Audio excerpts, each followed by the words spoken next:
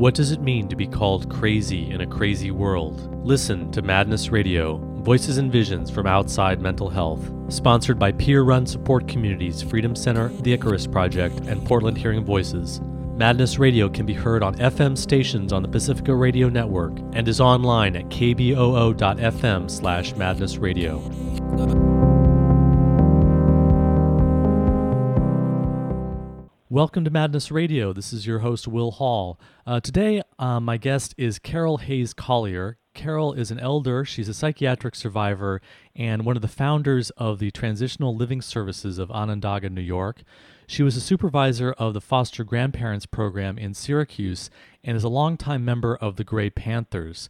Carol is an advocate for elders' rights and for many years has been a leading activist around mental health issues and elders. So, Carol, thank you so much for joining us on Madness Radio today. My pleasure to be here with you.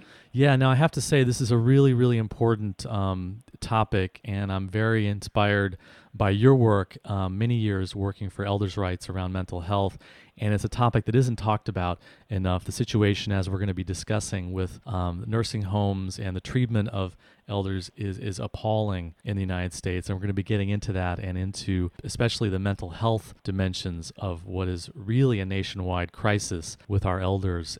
So maybe you could just start us off by telling us your own personal story of how you got interested in becoming an elder activist and also your experience with the mental health system yourself, because I know you're a psychiatric survivor. When I was 19, I was incarcerated in a psychiatric private hospital for 4 months, and after much study, they decided that I was hopeless and helpless and needed 24-hour supervision to live the rest of my life and needed to be in total care in a state psychiatric center. So they shipped me overnight to a state psychiatric center. What was going on when they put you in the hospital like that? I was depressed.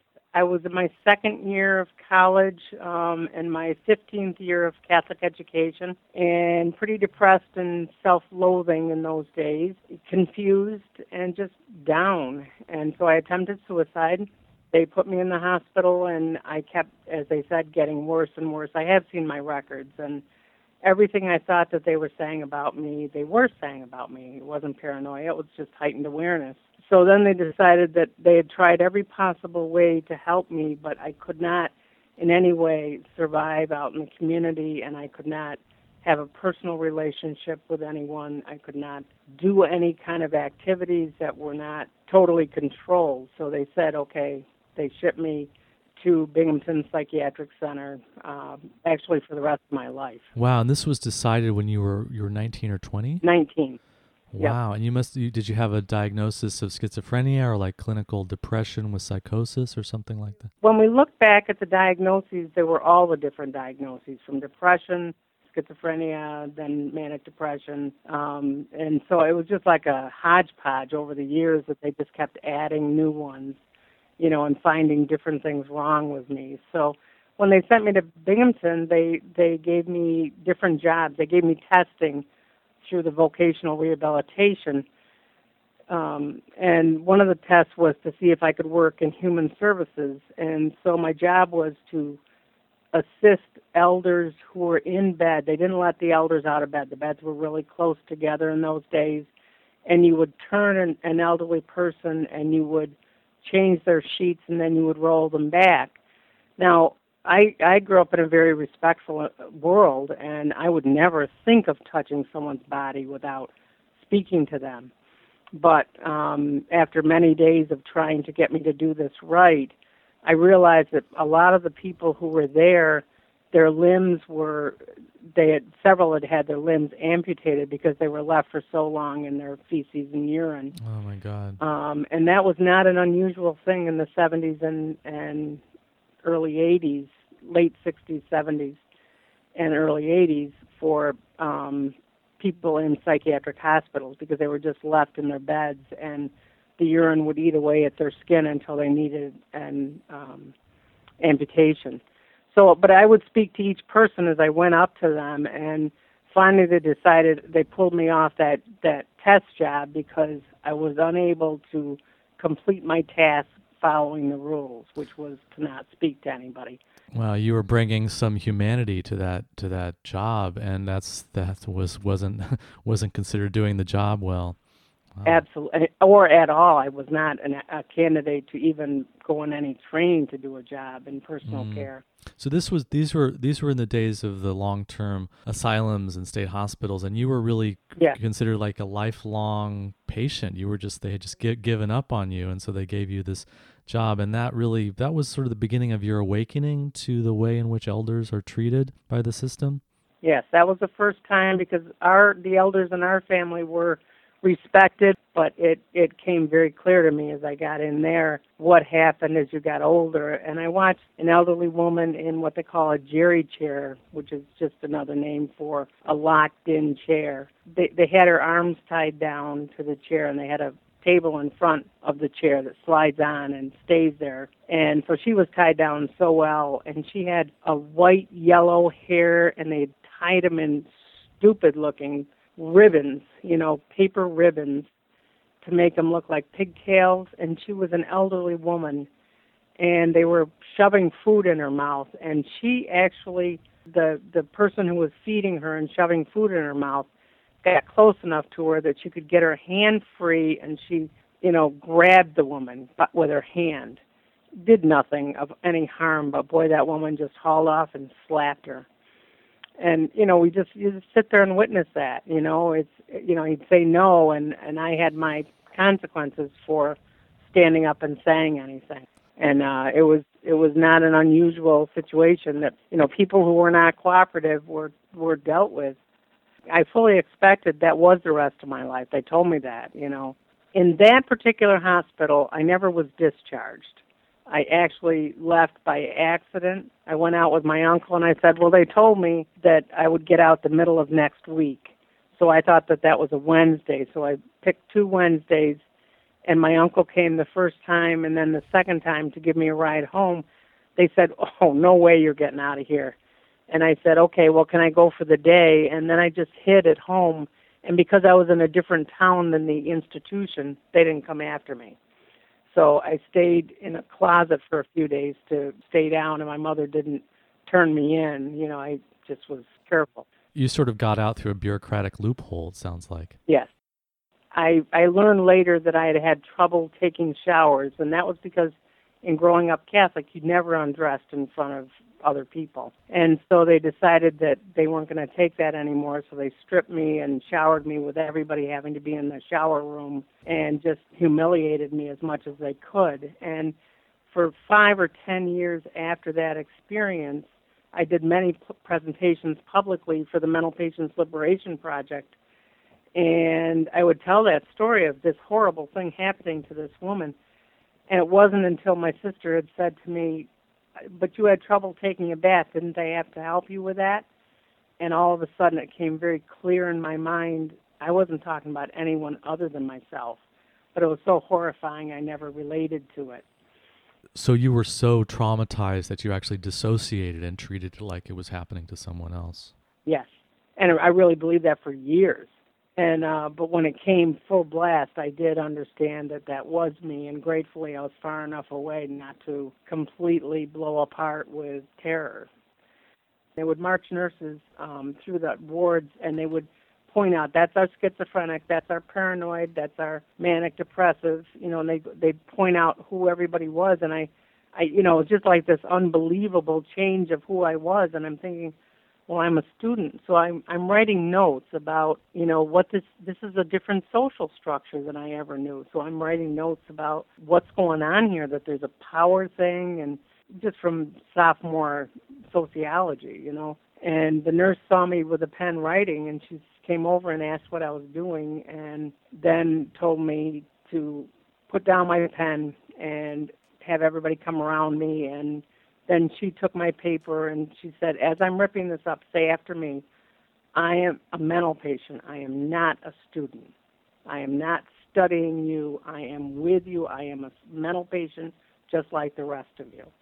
And from that point on, I only had toilet paper. That was all I ever was given. I wasn't allowed to have other paper. So that whole thing was a complete nightmare, and I escaped by accident. I wasn't in any way confrontive. I was scared to death. And what was the name of this institution and what year was this again? Remind us. Binghamton Psychiatric Center in 1968, April. And then I decided to go back to school part-time, and the junior college, had a great experience. So when you were in the hospital, you were actually doing fine, but you had been labeled and so viewed as a mental patient, and your records just said, oh, keep her here forever, that they weren't paying any attention at all to how you were actually doing. They were just going to keep you there and interpret everything you did, like taking notes or writing in a journal, as symptoms of your illness. Yes. So I tried to get off the ward. I did get off the ward, with guards, and went to church, which I really needed to do because I was very much into Catholicism. And I ended up being refused communion.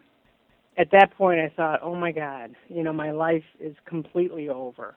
I saw the priest later, and I said, what did I do? And he said, you sinned and you didn't confess it, because he read the records and learned that I had attempted suicide once again at the other hospital before they sent me to Binghamton.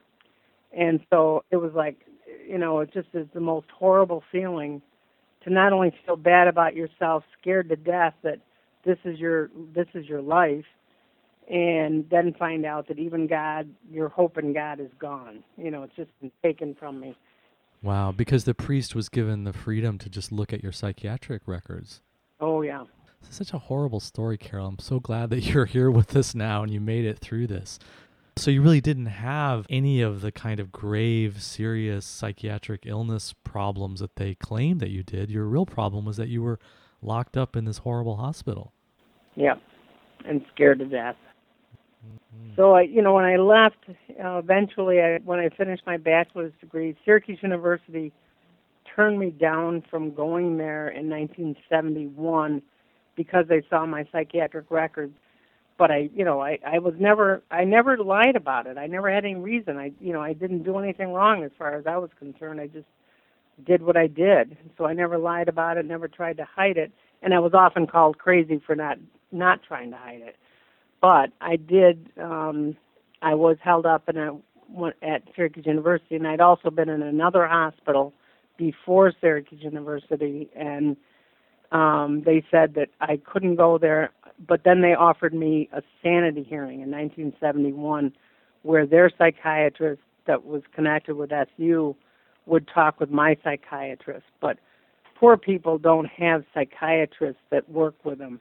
Poor people have therapists that work with them and psychiatrists who prescribe for them. And that's still true today. So they wouldn't take a therapist's word. They would only take the psychiatrist's word, and the psychiatrist said he didn't know me. So they didn't let you go to Syracuse University because you couldn't afford getting a psychiatrist to defend you in the sanity hearing that they offered you. And so they said, well, you're mentally ill, and so you can't come here. Right. So you went on and you finally did get your bachelor's. So Carol, when did your inspiration really become ignited to focus on elder issues and to work with reforming the system around elders and mental health? Okay, that was when I started working for the foster grandparent program, where I would work with 60 elders who had to be at least 60 years old and very poor. And they would get a stipend to work with 2 different kids with disabilities. And the model for the program was generally that they would do nurturing, caring things with the kids, in institutions. But because of my training and my background and the intent of the program locally, we actually decided to become advocates. And through my connections with the foster grandparents, I met many people who had psychiatric histories. Seeing the Gray Panthers in those days and the actions that they did really clarified for me that this needed to be different, because these foster grandparents were just from a whole wide range of backgrounds, but they were just so clear on being powerful influences in people's lives, and they wanted to live in the community. They did not want to live, I never have met a person who says, oh, great, I can't wait till I get old and get to move to a nursing home. So at that time, I was also president of the Mental Health Association, And we planned, with the help of the foster grandparents, we planned an alternative to high rises, because a lot of the foster grandparents were faced with losing their homes and having to move into high rises. And one person described it as it looks like a bunch of, like a mausoleum with people stacked on top of people, So she said, I really don't want to go there, because every time I go in that building, everyone knows that I'm there. They announce me. I can't go see my friend without being, everyone knowing it. There's always people sitting by the elevator. So I don't want a high rise. So we got an architect to design a place where people could have air, earth, fire, and water. So it was Mental Health in the Elderly was the name of the conference we were putting on, and everybody just got really excited about how you can have safety and community inclusion, involvement, from not a high-rise only, that you can have alternatives. What are the alternatives? And he did some incredible, architectural drawings and was there doing workshops. But even when the Office on Aging learned about what we were doing, it was considered heresy. So they would not allow any of their staff to attend the conference, because it would be wrong to think that anybody wanted anything more than more high-rises. And this is when you became involved with the Gray Panthers. Tell us, for people who don't know about the Gray Panthers, tell us about that. The Gray Panthers, when I encountered them through one of the foster grandparents who was a political activist, they were working pretty much through Maggie Kuhn was the head, and she was an elder woman who saw the connection of all the social justice issues, from psychiatric survivors to people with disabilities to elders to blacks to minorities to poor people. She just saw all the connections. So I met her at a national demonstration, a peace demonstration. So she saw peace as an issue too, and demanded the right to live a life in the community in spite of the alternatives that people were giving, which were pretty dismal. And they took their name from the Black Panthers. You betcha. The activism was based on the Black Panthers were focused originally on social justice and started things like breakfast programs for kids. And the Gray Panthers took the same kind of model of meeting basic needs as an important thing, but also the basic needs of where a person feels valued and can live in a place where they're respected, and not in a nursing home, not in an institution. So, Carol, help us to understand, what is the situation with elders in the United States today, because we're still facing this reliance on nursing homes, and it's a really terrible situation. If you go into a nursing home, you can be inspecting nursing homes till the day you die, but they can change with one staff person changing. One person can come in and make your life miserable. You have no control over when you get up. You have no control over when you eat. You have no control over anything. And what I've become most sensitive to lately is when we say a person is in need of a higher level of care, all we're saying is the person is in need of less power over their own lives. And in nursing homes, they can make them real pretty, real slick, but it still all depends on the control of the staff and your cooperation.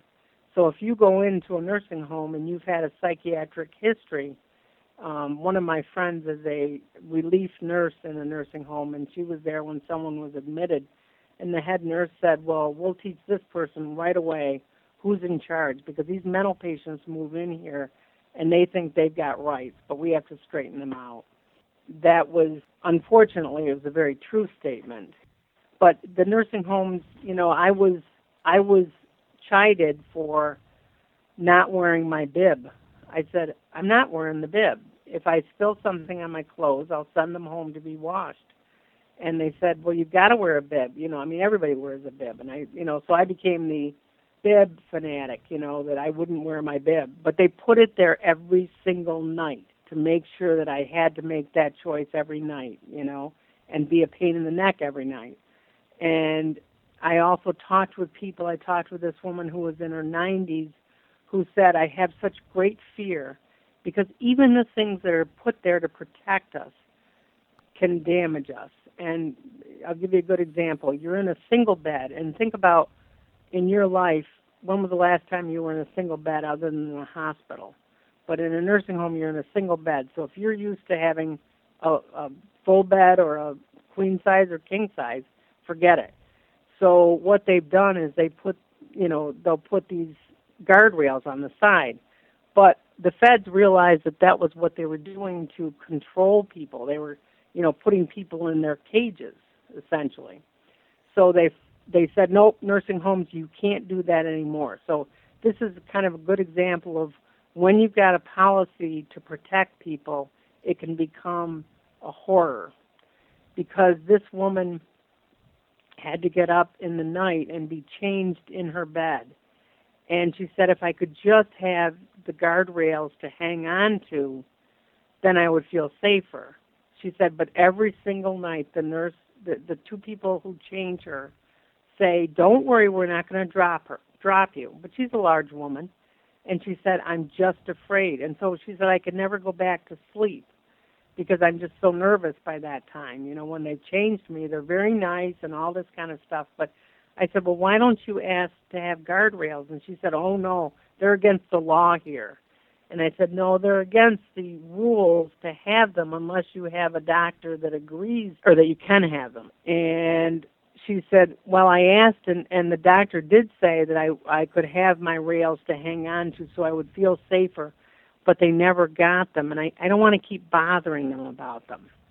But so she lived every single night in fear that she was going to fall off the bed, And as soon as I got in there, I said I wanted guardrails on either side so that I could control when I got up to a sitting position, But it's things that were supposed to protect you that ended up being absolutely ridiculous.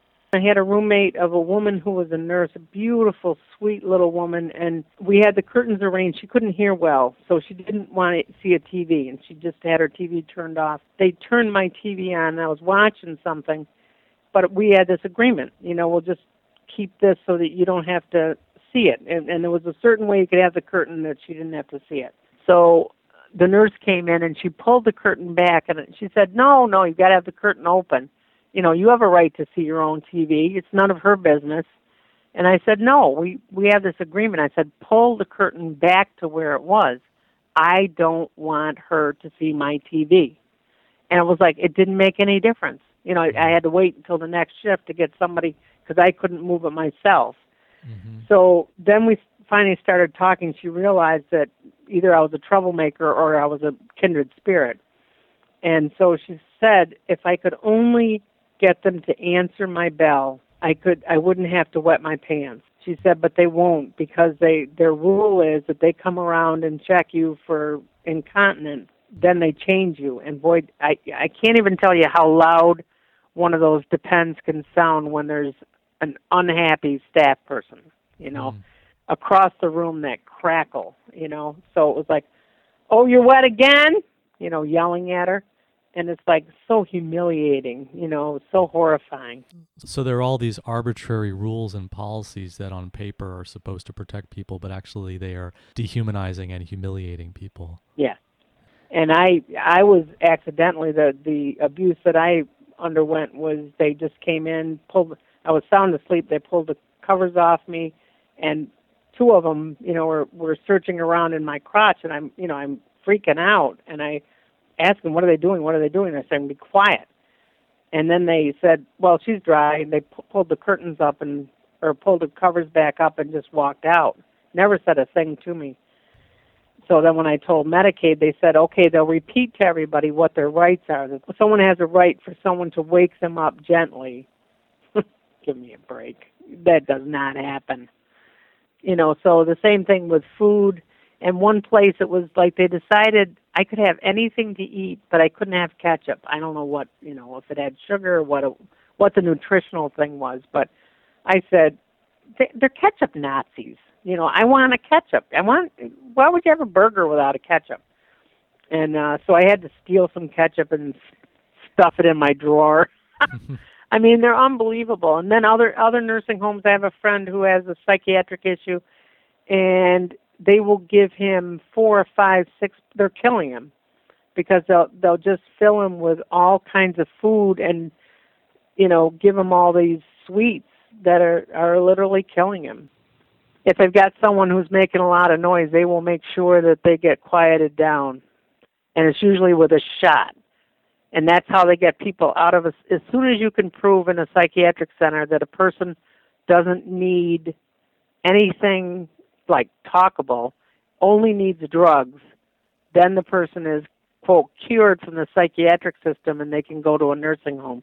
And there's nothing in between. Even though there are alternatives in between, they just don't think of that because they think we can't manage our lives. So this is a huge issue, the number of people who are being just dumped from mental health facilities that are often don't have the resources, being dumped in nursing homes. And you're saying that it's really a question of control. When someone is controlled and stabilized, so-called, on medication, which is essentially just tranquilizers, they're basically just knocking people out. Yep. Then that's when they can go into these nursing homes where they are essentially warehoused and kept quiet with shots or pills, and these are powerful antipsychotics. They're not treatments for Alzheimer's or dementia or any kind of real problem associated with aging. They are just about social control. And they're also contraindicated in a lot of situations where they say don't give this to an elder person because it's dangerous to their ability to walk, to their ability to have stable physical stamina. And the numbers of people who are dying from the side effects of these medications, thousands and thousands of people, and it's something like 65% of all of the residents in nursing homes in the United States are on some kind of psychiatric medication, mostly antipsychotics, and those are not people who have a diagnosis of schizophrenia or psychosis. This is just prescriptions that are given off-label to control people. And so this is a huge issue. We're also seeing this in the foster care system with children, but essentially the drugging is to keep people quiet and under control. And the drugging also is, the whole profit making of the drug companies. One of my friends had worked for a drug company and said they no longer have to, put a lot of advertising into psychotropic drugs because all they have to do is tell a NAMI group that there's a new miracle drug that's going to fix your kid's brain, and they give it to them. And also with kids, we had a case recently where a mother was threatened to lose she had 2 children. One child, the teacher wanted the child on psychotropic drugs.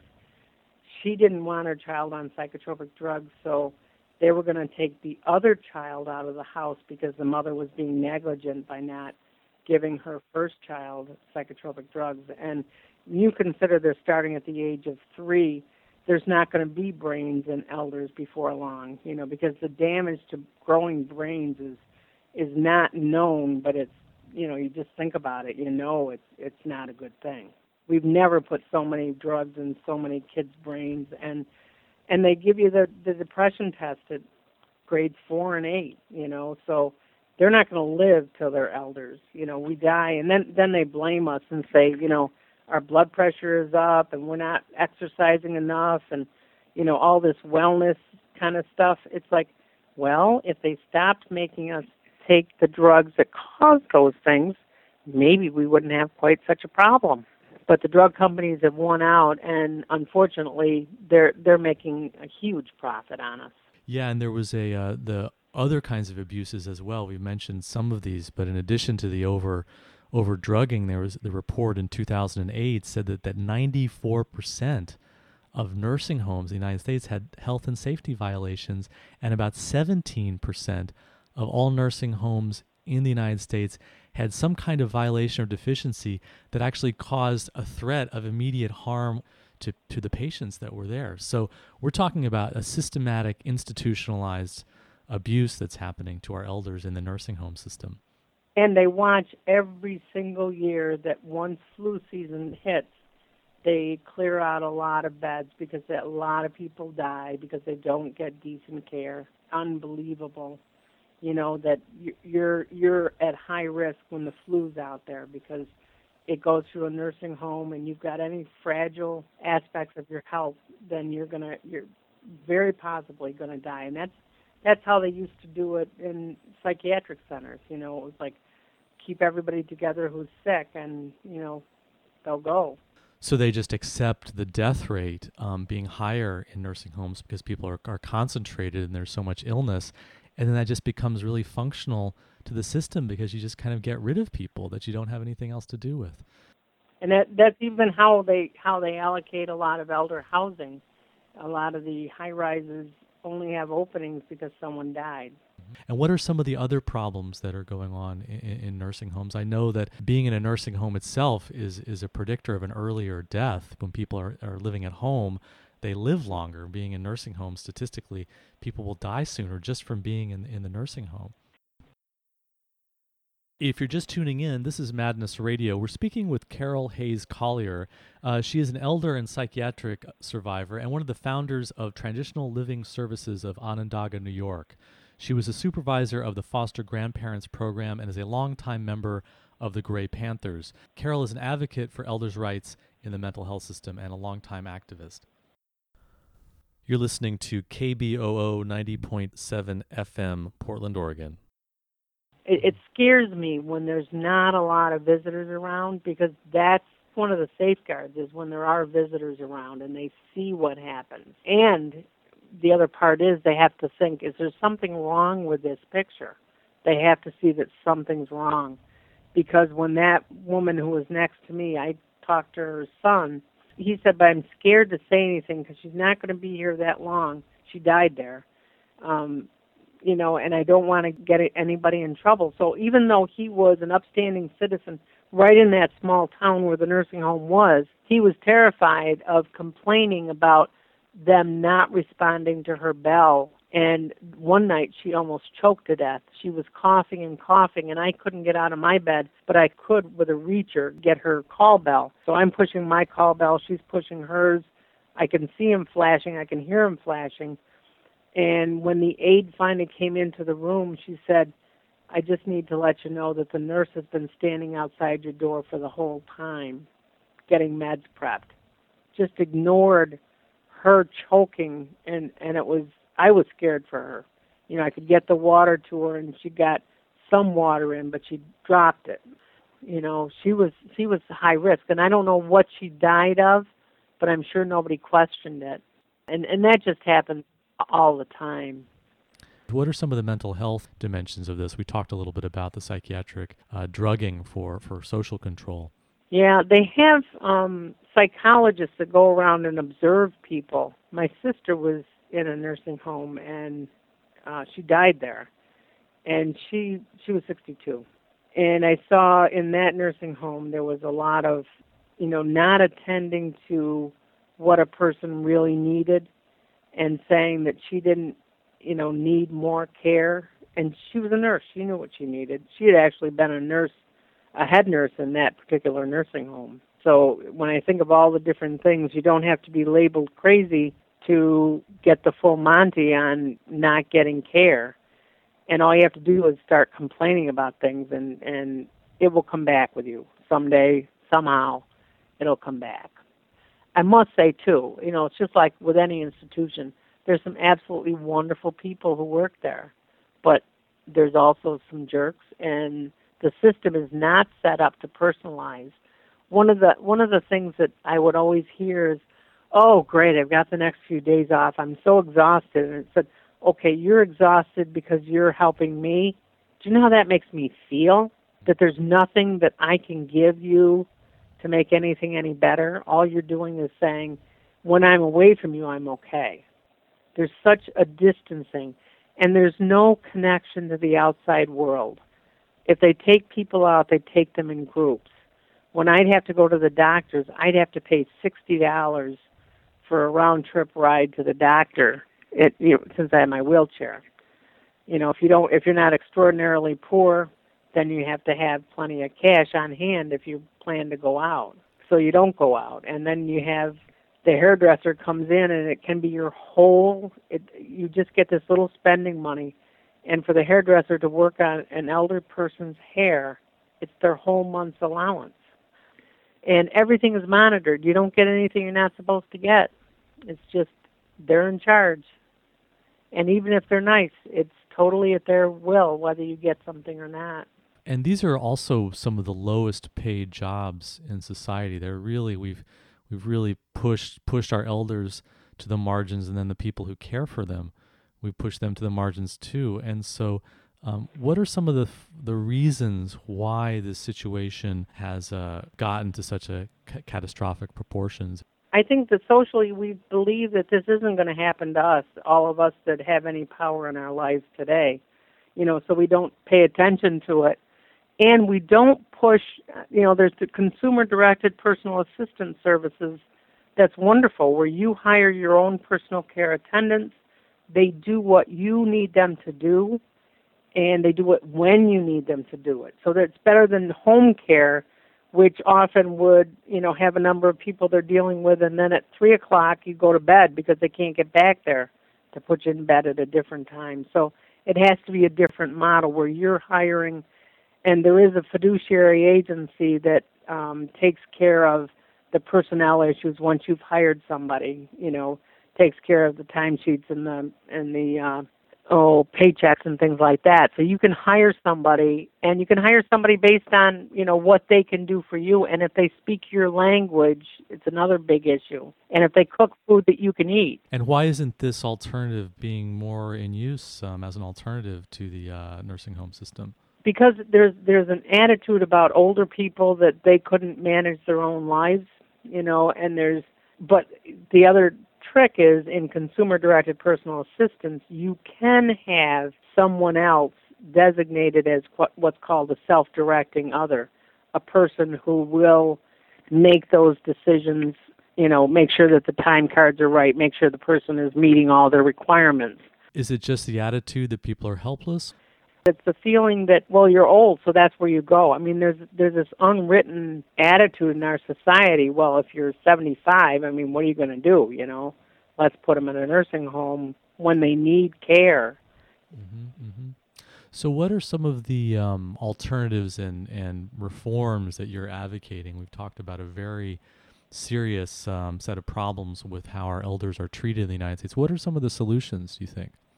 I think more of the consumer-directed personal assistance services funded through Medicaid, and I think we have to have another level that a person who's, got a little put away can afford to have that service, or you buy into Medicaid to cover that service. You have people of your own culture that respect who you are. So I think that's one clear way. And another is that there are other waivers that the feds have offered through Medicaid that are available, and hopefully we'll be able to work with some managed care companies to help people live inclusive lives in the community. Because I recently heard a couple of physicians presenting on they may go in and fix something that's a problem for you physically, but what they may do is in the process of fixing that, they may force you to leave your home. And it's the leaving your home and not having an alternative that people get stuck with. So we have to have alternatives. And I know that there has been a movement. Bill Thomas is a physician who's worked on A Life Worth Living is the name of his book. And he worked on alternatives to nursing homes where they have maybe 10 people living in a home. They've leveled the playing field that you don't have a nutritionist doing nutritionist, a physical therapist doing physical therapy. You have all of the staff doing all of it, so that everyone is connecting and supporting people. I think 10 in the house is too many, but you could have fewer people and have some control of those people over what's going on in their environment. And then have a driver that will take people to where they choose to go. And, then I think we should have other alternatives that are like what I can dream about, the Golden Girls, You can have people collectively living together where you've got privacy, but you've also got connection. And then I think transportation is another issue that we need to have more and better transportation options for people who move past being able to drive or they're not on a bus line. Carol, part of your work has been with advanced directives, both living wills and health advanced directives, but also psychiatric advanced directives. Tell us about that and how important that is in reforming our elder care system. I think one of the most important things for everyone listening now to do is to make sure that you develop and execute an advanced directive, a psychiatric advanced directive in particular, to be really clear about what can be helpful to you and what's not helpful to you, and also a healthcare advanced directive, that can guide people into what you really want to happen and what's realistic. And explain to us what is that for people who don't know what a psychiatric advanced directive or a healthcare advanced directive is. It has to put down things that you feel are very helpful to you in a situation or could be helpful to you in a situation, things that are definitely not helpful. I put in there no shock treatments under any circumstances. If I die, never give my brain to anyone to study. I need air. I need to be outside for a part of it each day. I need to not have psychotropic drugs. And I've listed the ones that I have clear damage from that I can, cite. I can get a doctor to sign off on that. I also say that I need to be quiet when I'm upset. I just need to be quiet and by myself. I don't need a lot of people around me. So little things that make you feel like you're in control and make you feel like you have a right to recover from tough times, and you don't have to go with what they're making you do. I don't ever want to go into a day program. I know that. I don't want to learn arts and crafts. Never did that well at all. So that there's specific things that I want not to have to happen, or to have to feel like a jerk for saying, no, I don't want arts and crafts. I want something to read. I want my computer. I want my cat. You can put those things, and maybe they can't accommodate all of them, but they do have to try. So it's worth a try. Carol, are you hopeful for the future? Do you feel like there is some momentum for change and there is some advocacy happening for making some alternatives to the mainstream system, or how do you feel about the future for elders in the United States? I'm scared to death, and as the older I get more scared. But I also am hopeful because there are some of the alternatives that, like the Community Choice Act and consumer-directed personal assistance, where some states are adopting those things and are getting people out of nursing homes into more vibrant lives in the community and giving people an opportunity to live their own lives in their own way. So I guess I do feel more hopeful. Otherwise, I'd have to pack it all in if I didn't. So we're facing some really big challenges, but you are also seeing some hopeful possibilities. Is that fair to say? Absolutely. And I'll tell it, a friend of mine went into a nursing home, and she said, given the circumstances she was living under, she chose to be in the nursing home. And she signed in as a person who was a Catholic by background. But she started practicing her Buddhist practices in the middle of the night down the hallways. So she invited me up, or they all invited me for her, review meeting. And they said that they were going to have to give her they did start giving her psychotropic drugs to put her to sleep. She told me, she just got giggling, and she just said, I'm just doing my Buddhist practices. And I said, well, did you tell them that? She said, no, I didn't want to tell them. And I said, well, why do you think you're getting those drugs? She goes, I don't want those drugs. So we went to the meeting, and I said, well, Helen is a practicing Buddhist, and so would you mind honoring her spirituality and how she practices it by not drugging it out of her and allowing her to dance in the hallway as she needs to? So that they were so stunned that it was a practice, and then they realized, once they looked, yeah. So I thought, there's always hope, but you have to have someone watching. So if you know anybody who's there, go visit them. So your friend, they did actually stop giving her the medications to control her and get her to sleep, and they just said, okay, this is your spiritual practice. You're going in the middle of the night and you're dancing, and then we're going to accept that. Mm-hmm. So the power of advocacy worked in that example. Well, Carol, we are just about out of time. Can you give listeners some contact information if they want to get in touch with you? My email address is chc, for Carol Hayes Collier, and this is all small letters, at TLS for Transitional Living Services dash Onondaga, ONONDAGA.org. Carol Hayes Collier, thank you for joining us today on Madness Radio. Thank you so much, Will. Have a wonderful day. You've been listening to an interview with Carol Hayes Collier. She's an elder and psychiatric survivor who's one of the founders of Transitional Living Services of Onondaga, New York. She was the supervisor of Syracuse's foster grandparents program and is a longtime member of the Gray Panthers and advocate for elders' rights and mental health. That's all the time we have on Madness Radio. Thanks for tuning in.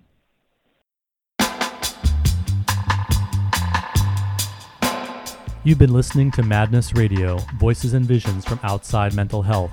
Madness Radio is co-sponsored by peer-run support communities Freedom Center, The Icarus Project, and Portland Hearing Voices. Hosted by Will Hall, music producer is John Rice, with technical assistance from Jeremy Lantzman. Listen to our internet stream, podcasts, and show archives at madnessradio.net. Madness Radio can be heard on FM stations on the Pacifica Radio Network, including KBOO in Oregon, WXOJ and WBCR in Massachusetts, Alaska's KWMD, and WPRR in Michigan. If you have an idea for a story or guest on Madness Radio, to help get us broadcast on a station near you, or if you just want to share what's in your head, contact radio@madnessradio.net.